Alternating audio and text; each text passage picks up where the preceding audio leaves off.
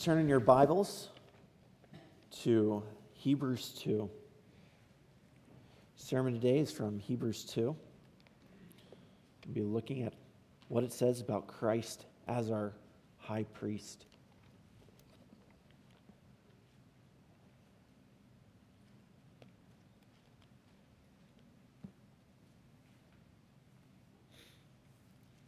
Hebrews 2, and I'll be reading in verse 14. Please stand for the reading of God's word.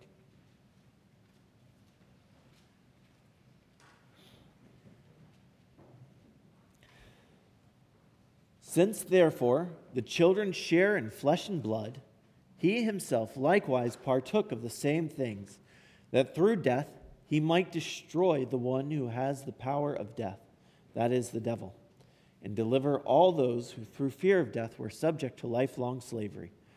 For surely it is not angels that he helps, but he helps the offspring of Abraham. Therefore he had to be made like his brothers in every respect, so that he might become a merciful and faithful high priest in the service of God, to make propitiation for the sins of the people. For because he himself has suffered when tempted, he is able to help those who are being tempted. You may be seated.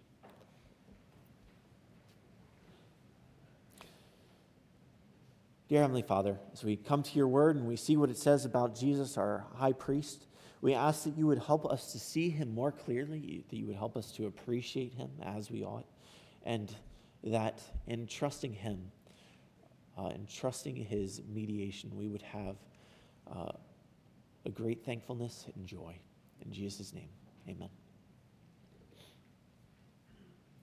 So considering this passage here, we should ask ourselves about Jesus Christ and his high priesthood. We should ask ourselves, why is his priesthood necessary for us? Many people do not understand why they need Jesus. They don't understand what the purpose of him is. They think that they could have a relationship with God without Jesus. The fact of the matter is that apart from the mediation of Jesus Christ, apart from his humanity, apart from him coming down and being our high priest, we have no access to God. We have no way to have a relationship with God. And those who think they have some relationship with God apart from Jesus Christ have a relationship with an idol, because that is the only thing that they could have a relationship with, a right relationship with, apart from the mediation of Jesus Christ. He, in becoming man, has made himself an acceptable high priest before God, that he may represent us to God, and that our prayers, our praises, our sacrifices may be made acceptable to him. So do not believe the lie that you can have a right relationship with God apart from Jesus Christ. It is only in him, it is only through his priesthood that you can be made right with God, and that anything that you do may be acceptable before God. People think that maybe by their good intentions, God would accept their praise and thanksgiving.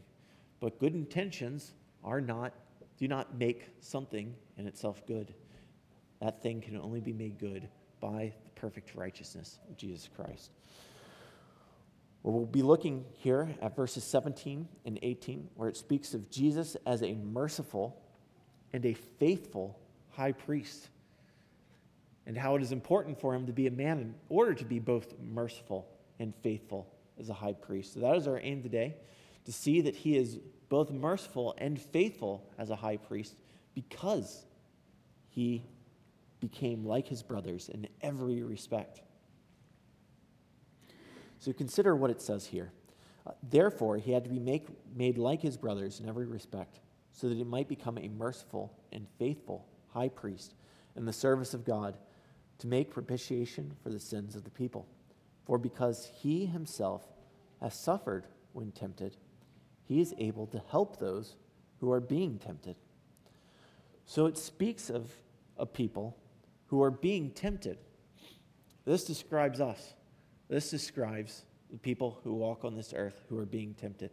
They are being tempted by all kinds of things that appeal to their desires, that offer them comforts, that are contrary to the will of God, contrary to his law.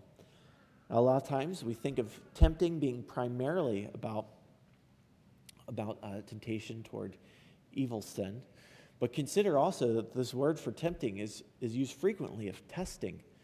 And so it speaks not only of being tempted into sin, but it also speaks of that probation, that testing that God has placed humanity under. And so consider why it is that it speaks of those who are being tempted and does not speak of those who have sinned. Now, it is certainly the case that God has saved many who have sinned. However, this passage does not speak of everyone unanimously. Or it does not speak of absolutely, universally. It does not speak of every individual who has walked on the face of this earth. If you consider what it has said in the previous passages, it is focused particularly on the brothers of Jesus Christ. It said in verse 12, "I will tell of your name to my brothers. In the midst of your congregation, I will sing your praise. And again, I will put my trust in him. And again, behold, I and the children God has given me." So it speaks specifically of the ones who have been given to Christ. In John 6, it explains that a particular people has been given to Christ. Not all are drawn to the Father and given to Christ, but a particular people is drawn to the Father and given to Christ. And so in this passage, it speaks of the fact that he is not ashamed to call them brothers in verse 11. That is why he is not ashamed to call them brothers. So this is speaking particularly of the brothers of Jesus Christ. So why does it use the phrase, those who are being tempted? I would argue that there's a particular way that believers are being tempted, that believers are being tested, that unbelievers are not being tested or tempted. Now, it is indeed the case that all men are tempted to sin, but the way that God's children are being tested is a way where it is with an intention to, on the last day, vindicate them and show the glory of God. Now, for unbelievers, in what way are they being tested? They might be tempted to sin, but there is already an alignment with evil that makes this not the same thing for them. There's no test if you're not even attempting to pass the test, right? There is a special way that this speaks of believers, and it speaks of Christ's help for them.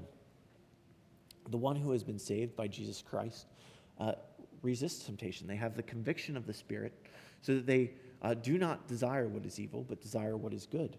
And so this speaks particularly of them. Satan prowls around like a roaring lion looking to devour and deceive, and he's particularly looking for believers to deceive them, particularly looking for the people of God. And so you should not be surprised if tempting and testing comes your way.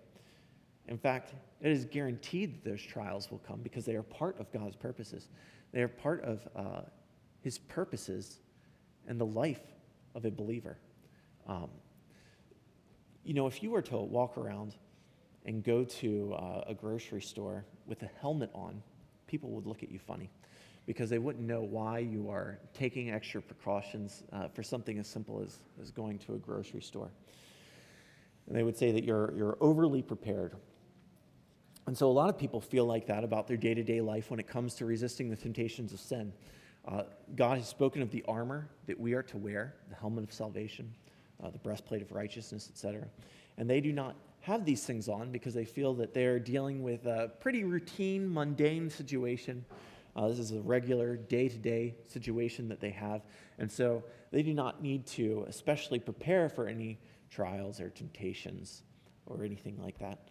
But the fact of the matter is that we are targeted, and we are not in a mundane situation. We are not in a situation where there is no intention for us to be tested. But indeed, Satan is prowling like a roaring lion. We are people who are being tested. We are people who are particularly targeted by evil. And so in being aware of that, we should be prepared. We should be wearing the armor of God that Scripture describes. We should be ready and active. We should not be negligent, waiting for those moments of trial to then come to the Lord with prayer, go to his word to look for wisdom. But we should be regularly ready, not being surprised, but ready, knowing that we are being tested, knowing that we are being tempted and targeted. And it is because of this testing, it is because of the fact that we are tempted into sin, have sinned against the Lord, that we need a representative. God is perfectly holy. He will only allow what is perfectly holy into his presence. To be holy is to be distinguished, to be set apart. And if God were to allow something that is unholy into his favorable presence, that would negate the holiness of God. And what I mean by that is it wouldn't really mean that he is separated if he is near something. Those are oxymorons, right? To be both near sin and then separated from sin at the same time. He would keep sin away from himself. And so we cannot stand before God. On the day of judgment, those who stand before God and have to answer for their sin and only are able to point to their own works or things that they have done, all their imperfections, they will fall under God's judgment, and he will remove them from his presence. So we need a Savior. We need a mediator. We need a high priest. And not only do we need a high priest, but we need a perfect one. We need a merciful one who is actually able to show us mercy. We need a faithful one who is able to faithfully accomplish this job. And it is Jesus Christ who is that merciful and faithful high priest, as it explains here in this passage. And how is he able to be a merciful and faithful high priest? Well, it is because he has been made like his brothers in every respect. Hey, bud. It says here in verse 17, therefore he had to be made like his brothers in every respect, so that he might become a merciful and faithful high priest in the service of God, to make propitiation for the sins of the people. So what does it mean that he's been made like his brothers in every respect? He's been made like us in every respect, except without sin. So he has been born man, the womb of the Virgin Mary. He is a man. This is what it's speaking of. It's speaking of his humanity. He has a body. He has a human mind. His human soul. It's very common that people do not understand this, do not understand the extent of his humanity. For example, when I was younger, I entertained the idea that maybe it's the case that, well, if he's really God, if he really knows everything, then Jesus is, he has a human body, but he does not have a human mind. He has a divine mind. This is actually an ancient heresy. It's known as Apollinarianism. Okay? Forget the guy's name. It's Apollinaris or something like that. But anyway, he had this idea, the same idea that I had as a child, right? Is that Jesus has a human body, but he does not have a human mind. He has a divine mind. Well, that has several problems. One of those is you become unable to account for many things that Scripture says about Jesus. It says that the Son does not know the day or the hour that he is returning, but only the Father does. Right? So how can we say this of the Son if he has a divine mind, if he is, if he does not have a human mind, rather? If he is omniscient as God, how could you say of an omniscient one that he does not know the day or the hour that he is returning? This can only be said if, in addition to being fully God and having that divine mind, he also is truly human, having a human soul, a human mind, that you might say of him that he does not know the day or the hour. It is only then that you can talk about him growing in wisdom and stature, right? It is because he is truly man, having both body and soul of a man, not merely just a body, as some religions have. In Hinduism, you have the notion of an avatar.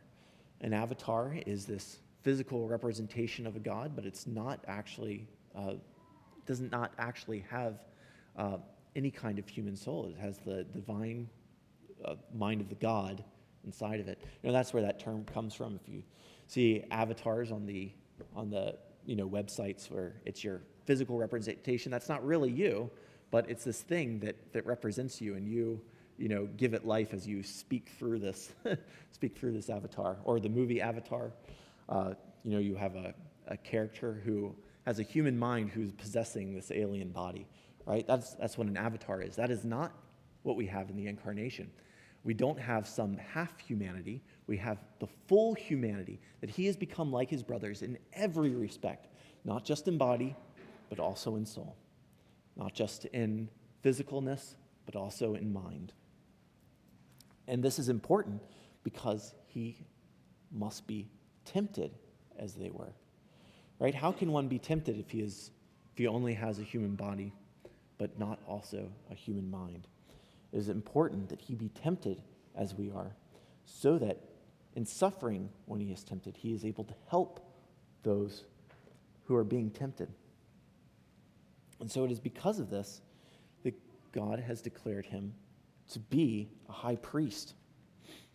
Consider what it says in Hebrews 5. For every high priest chosen from among men is appointed to act on behalf of men in relation to God, to offer gifts and sacrifices for sins. He can deal gently with the ignorant and wayward, since he himself is beset with weakness.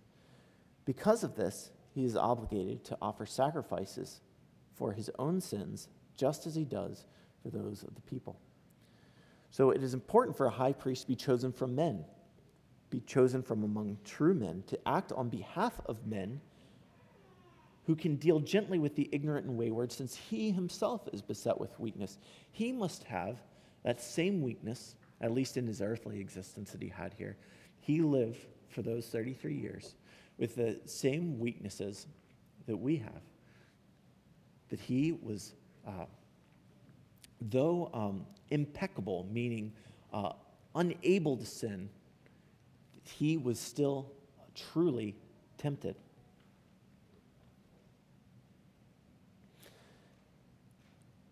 And so why is it that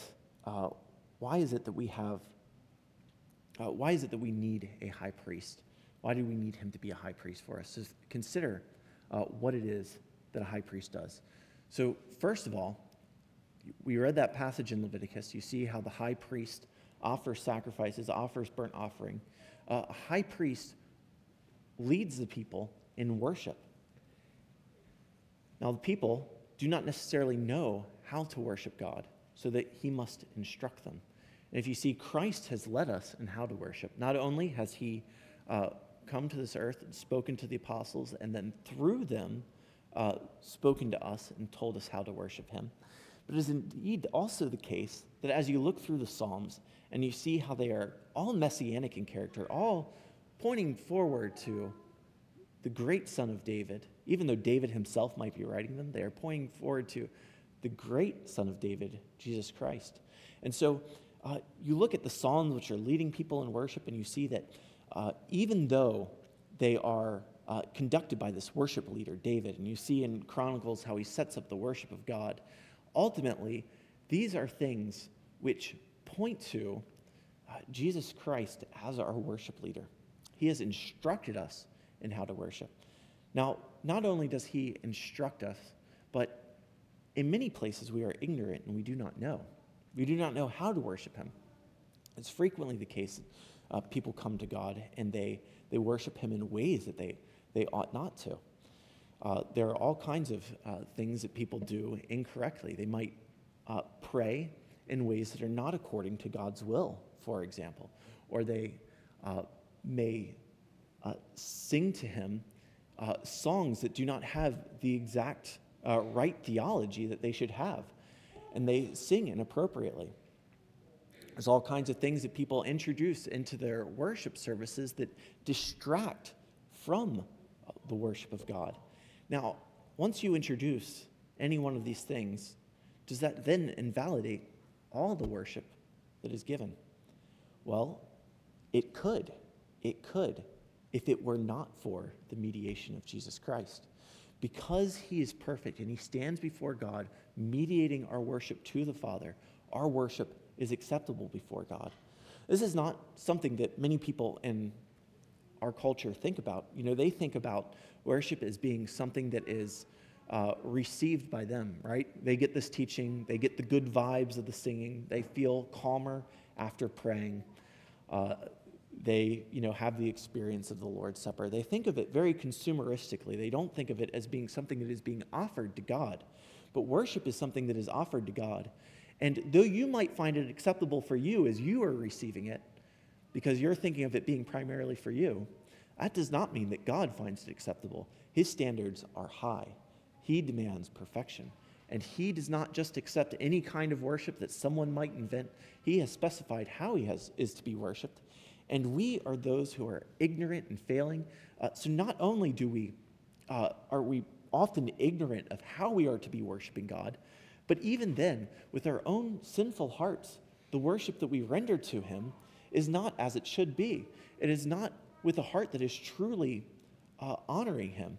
I think about this so often that when we are singing the songs, it is so easy to, because I know these songs well at this point, to let my mind wander while I'm singing it. Am I really praising him in that moment? And why should that song be accepted by God when he sees this sinful heart that is distracted, violating the third commandment, taking his name in vain by singing it without meaning it? Why should this be accepted by him when it's so imperfect? And the answer is because there is a perfect one who is offering it up to him. That perfect one is not me. That perfect one is my Savior, Jesus Christ, who is receiving this song and offering it up to the Father. And the same is true of prayer. The same is true of our works. The same is true of even our own selves. The reason that we are accepted in God's eyes is not because we are right before him of ourselves, but is because Christ is right before God, and we are accepted in him. It is through this mediation of Jesus Christ that we are acceptable before God. It is through him that our works are acceptable to him. It is through him that ourselves are acceptable. Why? Because he has made a sacrifice for sin. He's made a sacrifice that pays the penalty that was owed to us. And so in him, we are acceptable by God. Now consider that importance of being a high priest and the significance of the term priest, and consider how people use that term. So many people use the term priest to mean something that does not accomplish this, right? People use it in pagan religions, talk about going to their God. But is that priest really able to make the person right before God? Or you see it in Roman Catholicism, right? Roman Catholicism, they call their priest because they mediate for the people, right? And you offer your confession to the priest, and the priest offers it up to God. But is that priest perfect before God? Does he make your confession acceptable before God? No, he cannot make it acceptable because he is not perfect. You need one who is perfect in order to do this. You need one who is tempted as we were in every way like us, yet perfectly faithful. Okay, and there's no priest on this earth, only the one who sits at the right hand of the Father, who has been perfect so that he might offer our praises and prayers, our confessions to the Lord in a way that makes them acceptable. And you see that even in religions that wouldn't, even in denominations of Christianity that wouldn't make such exclusive claims as Roman Catholicism would about the need of a priest in order to make your confessions acceptable. You see this even in things like Anglicanism. I don't think, there are many good Anglican brothers, but this term priest, just very inappropriate to speak of one who is not able to mediate in the way that Christ is. Now, Scripture does speak of believers as being a priesthood because there is a sense in which we, in Jesus Christ, having access to God, are able to pray on behalf of others, are able to go to God on behalf of others. But to give that title to someone in contradistinction to other believers, so that it's not a priesthood of all believers, but a priesthood of some especially, it misses what Scripture says about what priesthood is. And Scripture is very clear about the nature of this mediation. In 1 Timothy 2:5, it says, "For there is one God, and there is one mediator between God and men, the man Christ Jesus." There is an exclusive way that Christ is mediator, and beyond that exclusive way, there's only the secondary way. There's not a hierarchy in between where you've got different levels of priests. No, there's the priesthood of all believers in Christ, and there is him, the great high priest, who is able to mediate for us perfectly.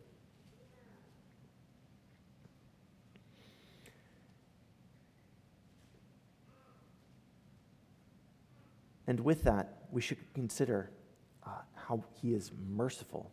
He is merciful as a high priest. So he is merciful, making propitiation for the sons of the people.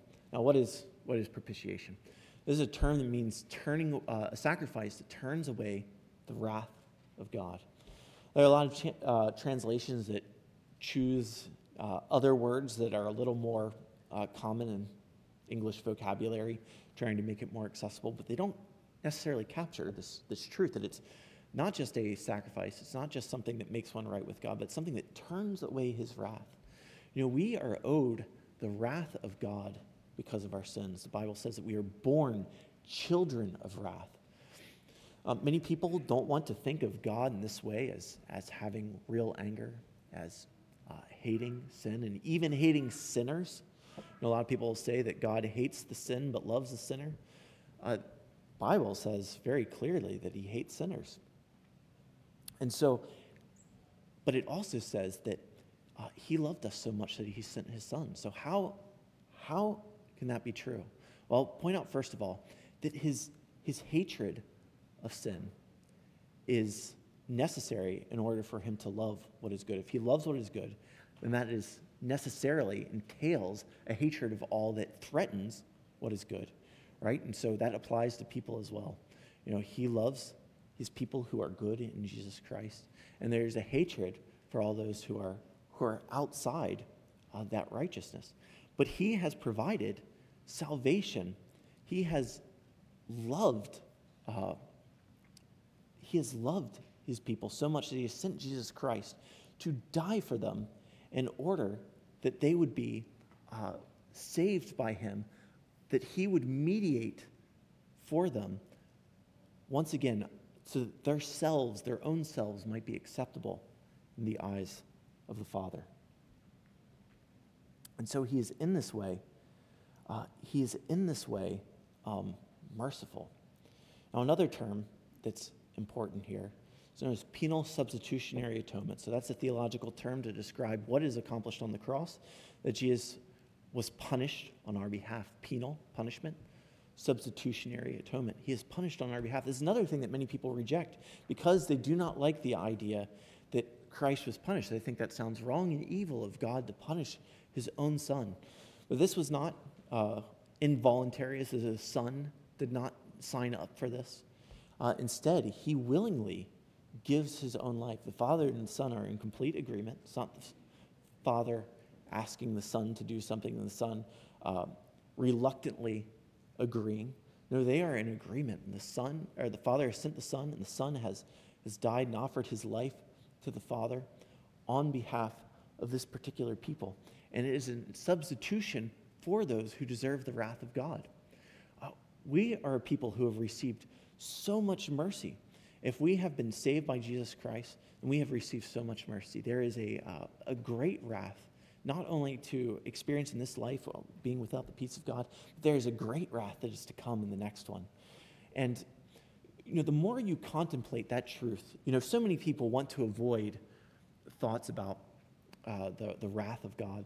The more you contemplate that truth rightly, understanding what we have been granted in it, the more you can truly be thankful and joyful about what Christ has done. There are a lot of people who talk about how They might not be perfect, but they're good people. Or there's so many people who say that Christ died for you because you're worth it. It's missing the point. What's amazing about this, what's so merciful about it, is that we weren't worth it. Is that there's nothing that is good and acceptable in us apart from this mediation of Jesus Christ. And so there are two truths which we are able to embrace knowing this that make life so much easier. And those truths are, one, we are truly wretched. We are truly wretched apart from God. Now, the person who lives in denial, calling himself a good person, has to live suppressing that truth, living with the cognitive dissonance, knowing that guilt in the background, and just by positive thoughts and repeated affirmations to themselves that they're a good person, live with that cognitive dissonance, trying to convince themselves they're a good person. Okay, so that's one truth. We can embrace the truth that we truly are wretched. Now, the other thing is that we can have a true self-love, knowing that we are righteous in the eyes of God because we are in Jesus Christ. So we can not struggle to have the right kind of self-image because we know that not only are we, it's not merely that we're good people, but we are perfect in the eyes of God. We are as acceptable as the Son himself because we are accepted in him. And so people have settled for this terrible compromise between those two things where they're not perfect, but they're pretty good, when neither of those are true, right? You can have both in Jesus Christ. You can have the full truth that you are wretched apart from him, and you can embrace the truth, and you don't have to have the cognitive dissonance of denying it. And you can have the perfect self-love that comes from knowing that you are accepted in Jesus Christ, who is perfectly loved by the Father. And in him, we have this perfect love of God. Those are two truths that must be fully embraced to have peace in your life. If you live in the middle, thinking that that's the right place to be, it's just cognitive dissonance, and it's going to be not the right kind of self-love. It's going to be a false self-love that's one, not true, because you're not truly good apart from Jesus Christ. And two, it's never going to be completely fulfilling. The only one that's going to be completely fulfilling is not thinking, well, I'm a pretty good person, but it's knowing that I am perfect in the eyes of God. I'm perfect in the eyes of God because I have the perfect blood and righteousness of Jesus Christ. Now, it also says here that he is that he is a faithful high priest. He is a faithful high priest. He has done everything that needs to be done as a high priest. The high priest of the Old Testament, they may have been faithful in some kind of relative sense, doing the things that they needed to do, or at least according to the terms that they were given. But when it comes to the high court of God, and not this earthly court that the old covenant had for the people, when it comes to the high court of God, we need a perfectly faithful high priest. And how can someone be faithful as a high priest, suffering when tempted, apart from being made like his brothers in every respect? Apart from that, Jesus wouldn't be. He would not have been tempted. He would not have suffered. You cannot suffer without this kind of existence. You cannot be tempted without this kind of existence. In fact, James speaks of that. James 1:13 says, "Let no one say when he is tempted, I am being tempted by God, for God cannot be tempted with evil, and he himself tempts no one. But each person is tempted when he is lured and enticed by his own desire." All right, so this is describing temptation here and talking about how temptation does not apply to God. He cannot be tempted by anyone. Now, there's several things that are meant when you use the word temptation, right? One of them is what I was talking about earlier, being tested. One is being tested. The other is being externally drawn into sin, right? And where you have some weakness that someone is appealing to. Now, the third way is an eternal drawing to sin, right? Where you actually have that desire and you are being tempted in that way. So when we speak of Christ being tempted, first of all, yes, he was tested, but then the temptation he experienced was not falling into temptation so that there was an internal temptation, so that his desires are giving in. But when he was tempted by Satan in the wilderness, when he was tempted all along the way and even through the cross, that temptation, those appeals to not sinful flesh, but his flesh, those are external ones that he had to experience in order to be the substitute for us, in order to, as it says later in Hebrews 5, have the kind of obligations that are necessary to act on behalf of the people and operate in a way that is Godward for the salvation of the people. It is necessary that he experience those external temptations. And how are they possible apart from this work of a man who has experienced and suffered such things? It's not possible. So those who want to embrace what the Bible says, but deny the reality of what Jesus is as a high priest, being both fully man and fully God, able to represent God perfectly to his people, able to represent the people perfectly to God, are missing one of the key ingredients that is necessary for salvation. It is this perfect high priest. He is perfectly faithful. He is able to accomplish the salvation because he has been made like his brothers in every respect. And then, having been tempted externally, not internally, resisting temptation, operated faithfully, earned the reward that is necessary for us to have a glorious existence with him. You know, what is being earned by Jesus Christ as he lived a perfect life is not merely forgiveness. You know, he died. This is called his passive obedience, where he suffered and did not avoid the suffering that was coming for him. Right? He suffered on our behalf, and he has paid the penalty that is owed through that passive obedience. So that's earned our forgiveness. But just through his active obedience, through living a perfect life, that he has been tested and earned what Adam failed to. Adam was also tested in the garden. He was tempted. Adam failed. And Adam did not earn that reward of life, that glorious existence that was being held out to him. But Christ has earned that perfectly, so that not only for himself, but even for his own people, they might enjoy that reward. And he calls us into these sufferings and temptations with him in order that we might be glorified him.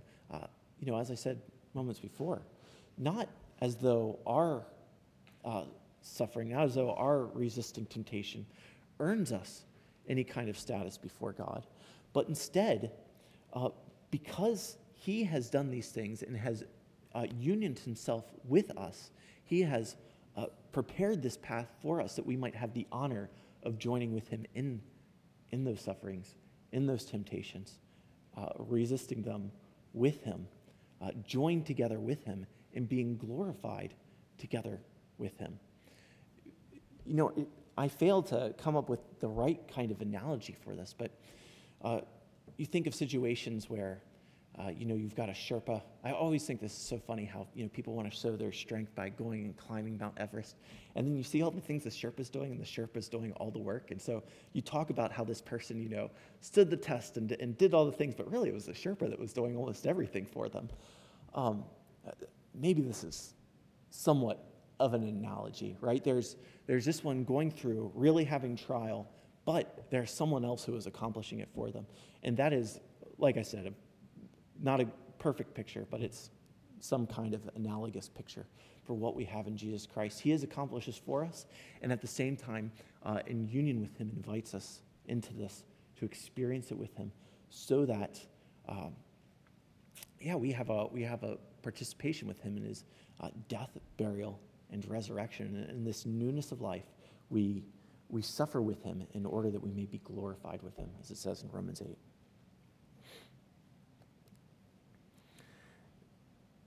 So Let me read this passage again. Therefore, he had to be made like his brothers in every respect, so that he might become a merciful and faithful high priest in the service of God, to make propitiation for the sins of the people. For because he himself has suffered when tempted, he is able to help those who are being tempted. And so he is a perfect high priest. He is both merciful, able to truly show mercy. I think a lot of people, when they read that, they import things from the next chapter. The next chapter is going to talk about him being sympathetic, right? Him sympathizing with our weakness. And so they think, oh, he's merciful, he sympathizes. A lot of times we use those as synonyms for each other and our way of speaking. But this is not saying the same thing. He is not just compassionate towards us, which he is, but this is saying that he's truly merciful. He's actually bringing us mercy. He doesn't just want to give us mercy, but he is actually capable of doing this in a way that the priests of the Old Testament, in the way that other people who might call themselves priests, have no capacity to do. Because he has become man, because he has suffered on our behalf, he is actually able to give us mercy, not just to want to show us mercy. So that's the kind of merciful we're talking about, the actually giving us mercy. And he is truly faithful. He is faithful, able to do what a high priest does in experiencing what the people experience and speaking as one of the people to God. And Christ could not do that apart from being man. He could not speak to the Father as one of us if he were not one of us. But he has been made like his brothers in every respect. And so as we've considered Hebrews 2 and everything it has told us about the incarnation and how necessary it is in light of how glorious he is. Hebrews 1 about how he's higher than the angels. He's more exalted than the angels. And then Hebrews 2, verse 5, then starts to answer the question, well, why is he made for a little while lower than the angels? Why is he man? Why is this necessary? It is necessary in order for us to have a merciful and faithful high priest. And apart from that, we would have nothing.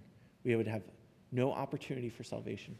We would have no salvation if it were not for the blood, the human blood and righteousness of Jesus Christ acting on our behalf, being our merciful and faithful high priest, able to help those who are being tempted because he is tempted as we are, yet without sin, and he has suffered when he is tempted. So I hope that this encourages you, that you recognize the wonderful gift that we have in Jesus Christ, especially if you've grown up in the church, you've always known about Jesus, and people use the phrase, "Oh, he needs Jesus," just as just kind of a thing you say for someone who needs help, because Jesus is someone who helps. So how is it that Jesus helps? Why is it that Jesus helps? What is it about Jesus that we really need? Why isn't a God without an incarnation good enough? And the answer is because we need a faithful and merciful high priest. And along with that, consider that as he has bound himself to humanity, as he has become man, and now is, as Hebrews 5 says, obligated to act on our behalf. What does that mean? If God, not that he would ever do this because he has made promises in his word, but if he ever decided to cast off humanity, what would stop him from doing that? Well, there's a number of things. Like I said, he would never go against his word. But now that he has bound himself to humanity, now that in the person of the Son, humanity and deity are unioned in that person of Jesus Christ, how could he ever cast off humanity? Cast off humanity would be to cast off himself. And God could never do that. And so in the incarnation, we have just a wonderful gift that who could have imagined before Jesus came to earth that this is how God would answer this problem? How is he going to answer this problem of sin? The answer is in the incarnation and the wonderful birth of Jesus Christ in order that we might live a perfect life and die, but be exalted, sit at the right hand of God, being our high priest, interceding for us that we might be, though wretched, acceptable to our Father in heaven in him. Let me pray for us. Dear Heavenly Father, we thank you for the wonderful gift that you have given us in Jesus Christ, that while we were still sinners, Christ died for us. And you have a great love towards your people, and you have sent us this Son in order that we might be saved. We thank you for this, and we ask that you would help us to understand this truth more fully in order that we might appreciate it and have the encouragement that comes from knowing your truth. In Jesus' name, amen.